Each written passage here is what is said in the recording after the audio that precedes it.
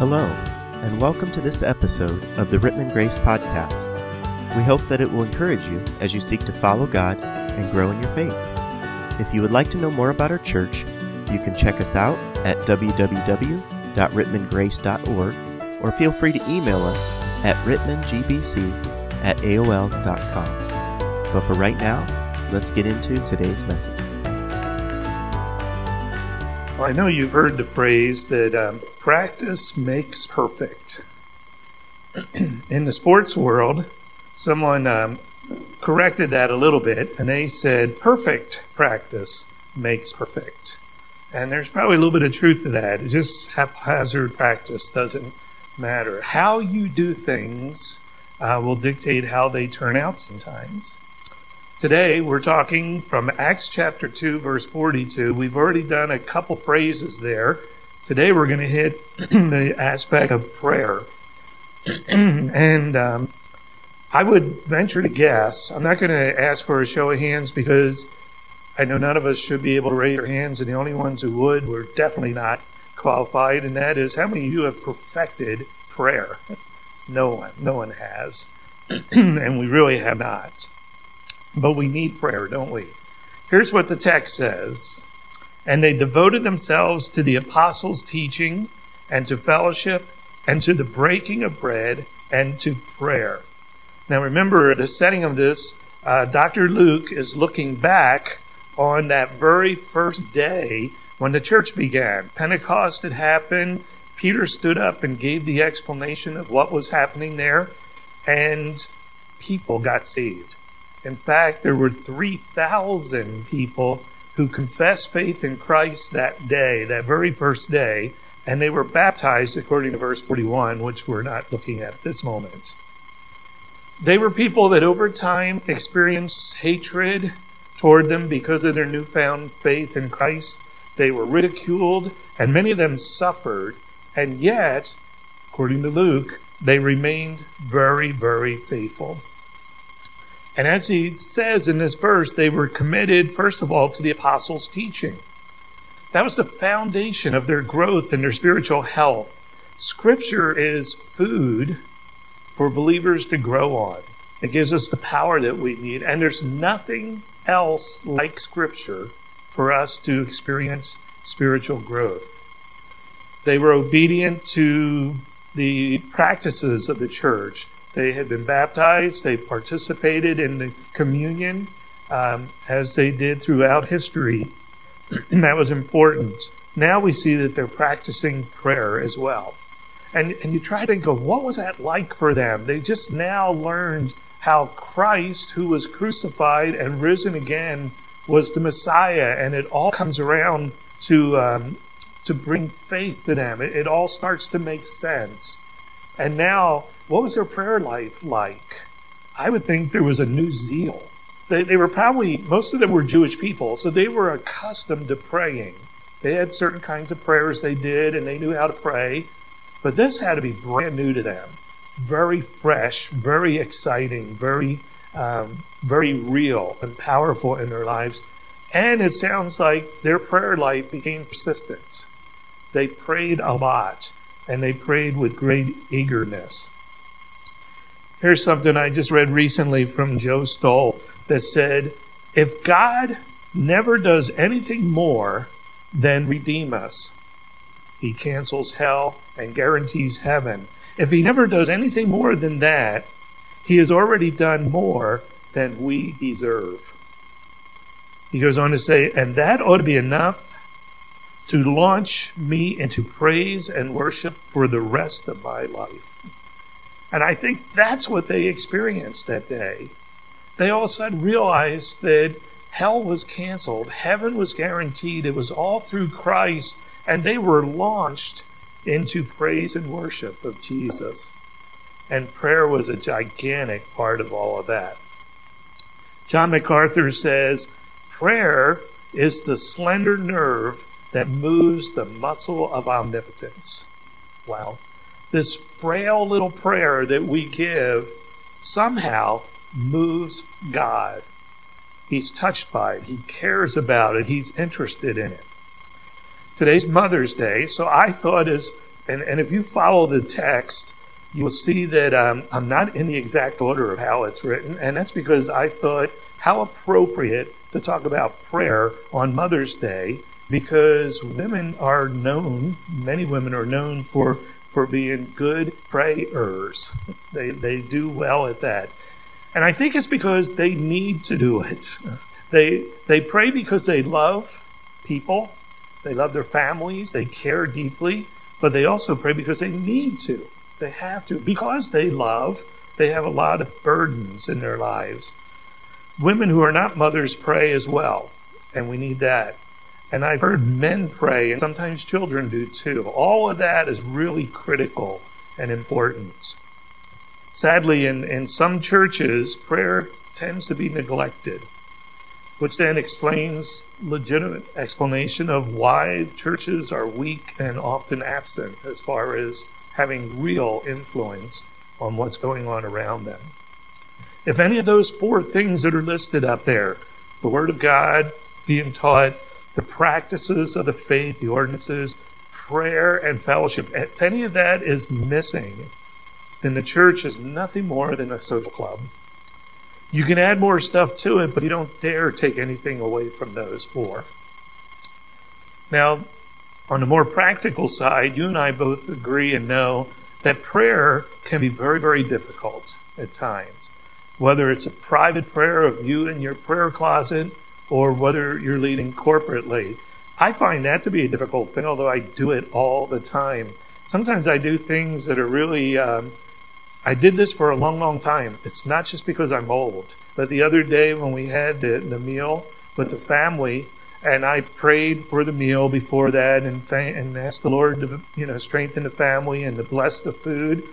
And then I greeted family members as they went through, and then when everybody got their food and stuff and all went and sat down, then I took some and I went and sat down and I started praying for the food. It's like, I already prayed for this. And so, there are times when you just do stuff. Sometimes prayer is really, really difficult. And my guess is that your most private, personal prayers are rarely heard by anyone else other than the Lord. The things that are really deep inside of you, you're not communicating them even to some of the closest people in your life. And I think it should be that way. I really do.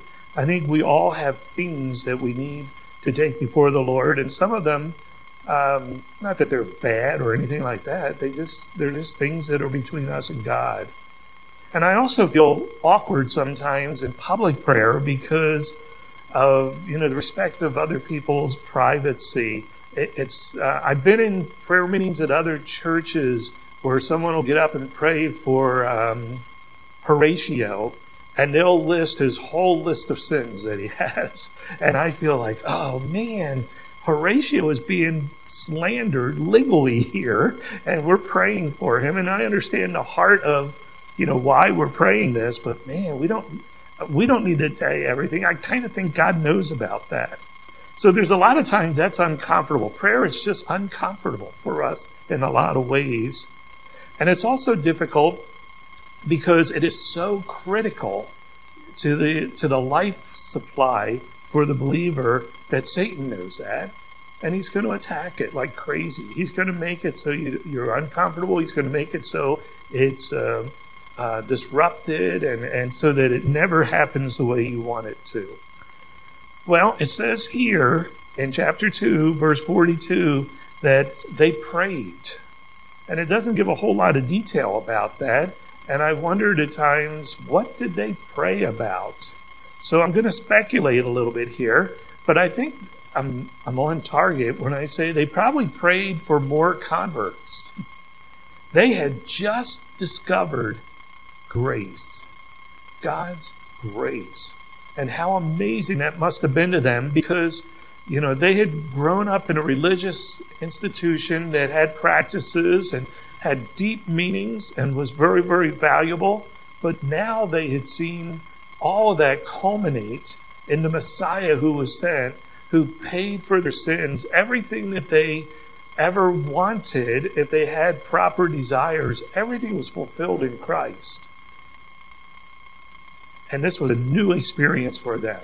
And I'm sure that if of some of the 3,000 who were there were maybe some in a household that were saved and some that may not have been there, or some that just didn't get it or didn't understand it or didn't want it. And I think they prayed for some of those loved ones and other neighbors and people who they knew that maybe weren't even nearby, that they would have the same experience of coming to know Christ as Savior. So I think they prayed for more converts. They discovered that prayer had great power, and they learned that there could be a dependency upon God that could be expressed through prayer, and that they needed that as well. They knew that some needed a new revelation from God. They needed to understand more and more of the Scriptures. They all had great needs. They all had great concerns, and they were praying a lot. When I think through some of the apostles and what they prayed for, I'm just going to go with Paul, because you're probably most familiar with him. But when Paul would pray, he would ask for things like God's strength in order for him to be faithful to God. He would pray for more power and wisdom so that he could reach many people. I think in your bulletin there was a verse in Colossians chapter 4, verse 3. And there he said that he's praying, he wanted them to pray for him so that God would give an open door, so he'd have opportunity to go in and share the mysteries of Christ. The mystery that, I think you know that in the New Testament, when it uses the word mystery, it doesn't mean Alfred Hitchcock. It means something that was before unknown and now has been revealed. The mystery of the Messiah is now we know who that is. We had a little bit of information about who was coming, what he would do, what it would be like, but now we know it's Jesus of Nazareth, and he's the Messiah. It was very rare, and I would say almost never, where Paul would pray for personal protection or something very, very personal like that. Paul faced a lot of tough things. You can read about that in 2 Corinthians, where he tells of shipwrecks and beatings and all kinds of things that happened to him that were horrific because he was a born-again believer in Christ. Tough things. But you don't find him ever saying, God, keep me from this. God, protect me from this problem. He rarely, if ever, asks for anything for himself. Now, don't misunderstand that. It's okay to pray for yourself, to ask God for yourself. God wants to know from your words what your needs are, and he wants to hear from you. God knows all about it. He knows what your needs are. He knows what's happening in your life. He knows your circumstances. But he wants to hear from you because prayer is a conversation.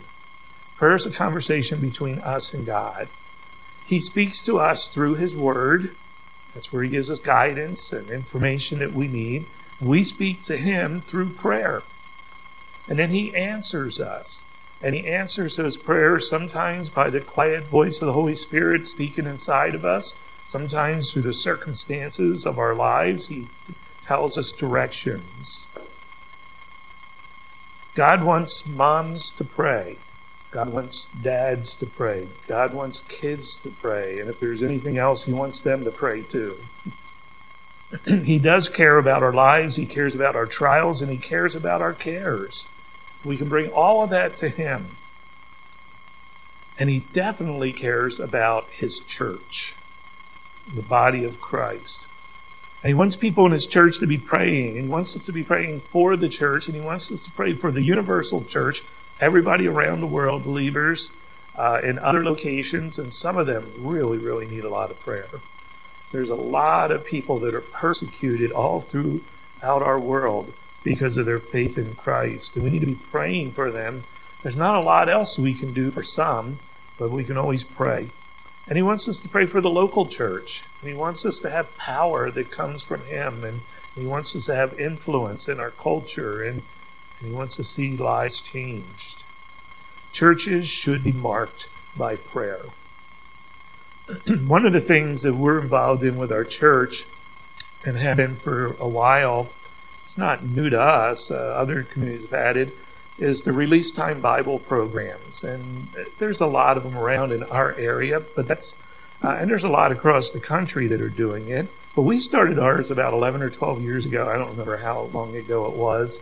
And totally not because of me, but it was a unique beginning of how it started. And compared to most programs across the state, it really went through flawlessly at the beginning. I would say that had a lot to do with like Ann and our kids and some of our own church people who have had a very positive testimony in the school community, and that was really good. But as a result of it, our state director is still naively impressed with who we were and how we got started. And so I've been assigned on occasions to meet with groups that are going to begin and try to help them.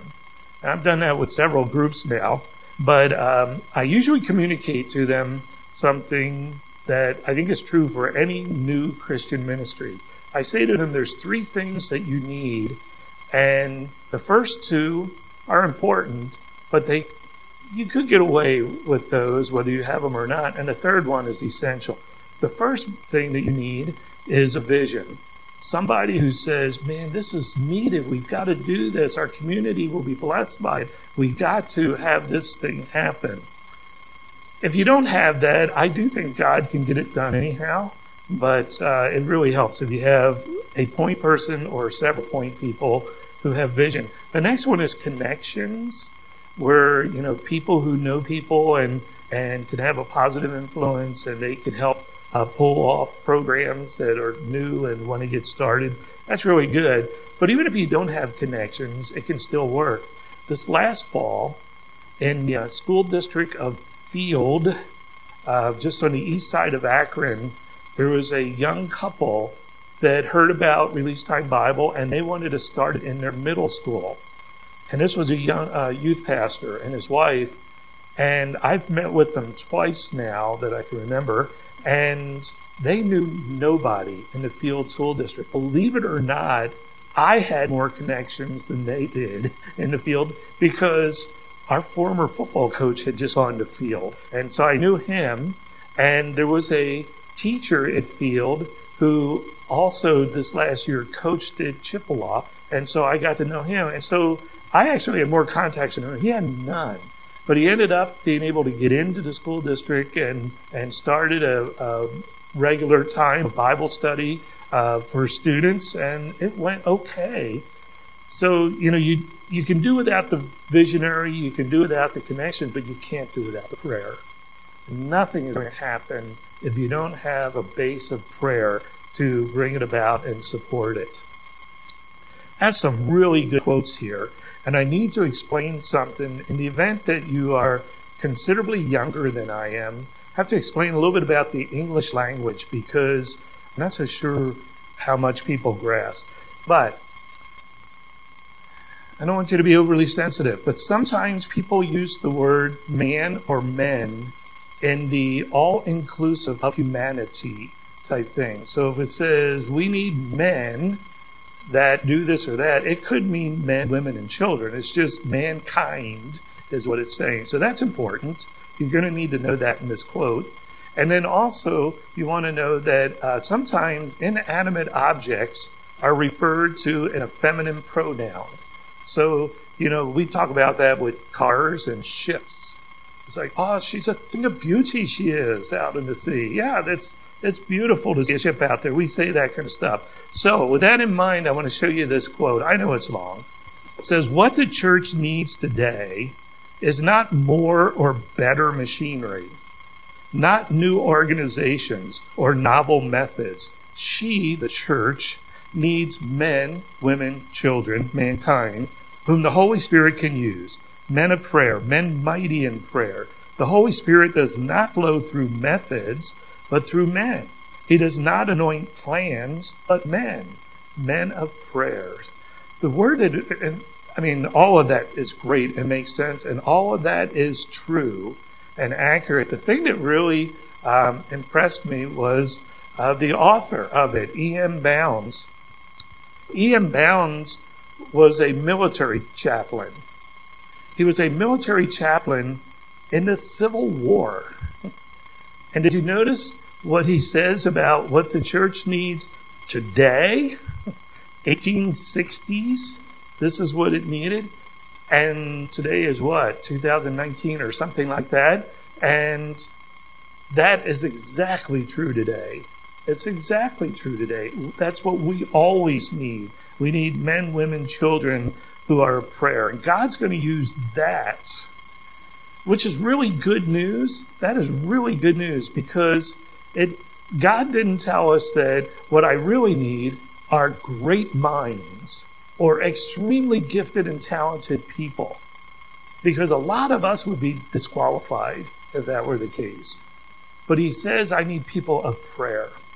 People who will lean on the Spirit of God. I need people who will trust me for the results. Men are God's methods, and women and children are as well. I'm going to bring this a little bit more up to date with a more modern quote. This one starts out, and you're going to just see some of the words, not all of them, because there's so many points here. But here's the quote. Banish professionalism from our midst, O God, and in its place put passionate prayer, poverty of spirit, hunger for God, rigorous study of holy things, white-hot devotion to Jesus Christ, and utter differences to all material gain. That's a pretty good prayer. By the way, I'll tell you that I'm just stalling, so if you were writing, you can get it. But this is a quote from a guy named John Piper. He is a very modern scholar and theologian that is greatly loved by all the pastors and everything who are younger than I am. He's more their world, but he's right on here. So here's things that it's like, let's get rid of professionalism. It's not that important. Here's what we need. We need passionate prayer. That alone would just say it all. But the poverty of spirit, the hunger for God, the study of holy things, the devotion to Christ, and let's forget about material gain. And then he's going to add some more things here. He says, an unremitting labor to rescue the person. We get rid of the others. This is what we're supposed to do. We're supposed to labor hard to rescue lost people. We want to see the perfection or the completion of saints and to bring, I thought that was going to come. There it is. And to glorify our sovereign Lord. That's John Piper. That's great. We need passionate prayer. We need hunger for God. We need holy living. We need straight out devotion to Jesus Christ. And then we could rescue people. Then we can see people grow in Him. Then we can bring glory to our Savior. Whoops, there's the next thing I don't want up there. Or do I? I don't know if I want it up there or not. We'll put it there anyhow. What is it? Oh, I love this quote. I really do love this. I love J. Sidlow Baxter. He is with Jesus, but he was a great British preacher. And I'll never forget, he came to Grace when we were there. I think it was college days, but it might have been seminary. It all runs together now. But he spent 4 days in chapel preaching on John 3:16. It was phenomenal. It was really, really good. I have to find that somewhere, his writings. This church needs to be a church that prays for the perishing people around us. And we need to be a church that helps grow those who are under our care. And when we do that, we will surely bring glory to God. Here's why I put this quote up, because you care about people and you pray for people, and you probably care and pray for people that you're not having any impact or success with. In fact, there may be some that are brokenhearted or breaking your heart, and they don't want anything to do with you. That's very possible. That's why I like what J. Sidlow says here. He said, our loved ones may spurn our appeals, reject our message, oppose our arguments, and despise our very persons. Oh man, I know there's some that are like experiencing that. That's heartbreaking. But they are helpless against our prayers. They are absolutely helpless against our prayers. I totally believe that. I totally believe that is true. There could be people in your life that just will not give you the time of day and not have anything to do with you. They just repel you totally, and you can have a great influence on them through your prayer life. I'm assuming, I hope, that all of us have had the experience at least sometime where somebody in a rough situation, a rough relationship, and you prayed and prayed and prayed for them, and that thing got resolved. At least I know I've had that happen before. Prayer gives you power that you couldn't have any other way. Here's another reminder about why we need prayer. There it goes. Nothing good, nothing great, nothing lasting, nothing holy can ever happen apart from prayer. I agree.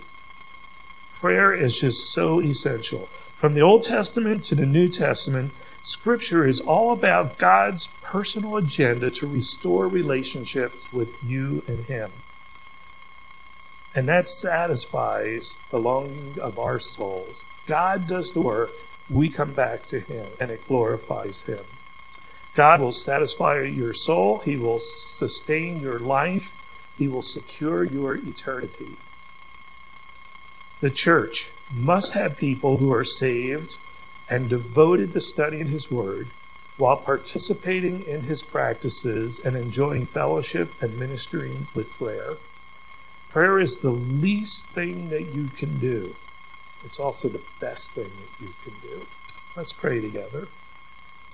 Father, thank you so much for just the practice of prayer and the connection, the fellowship that we have with you through it.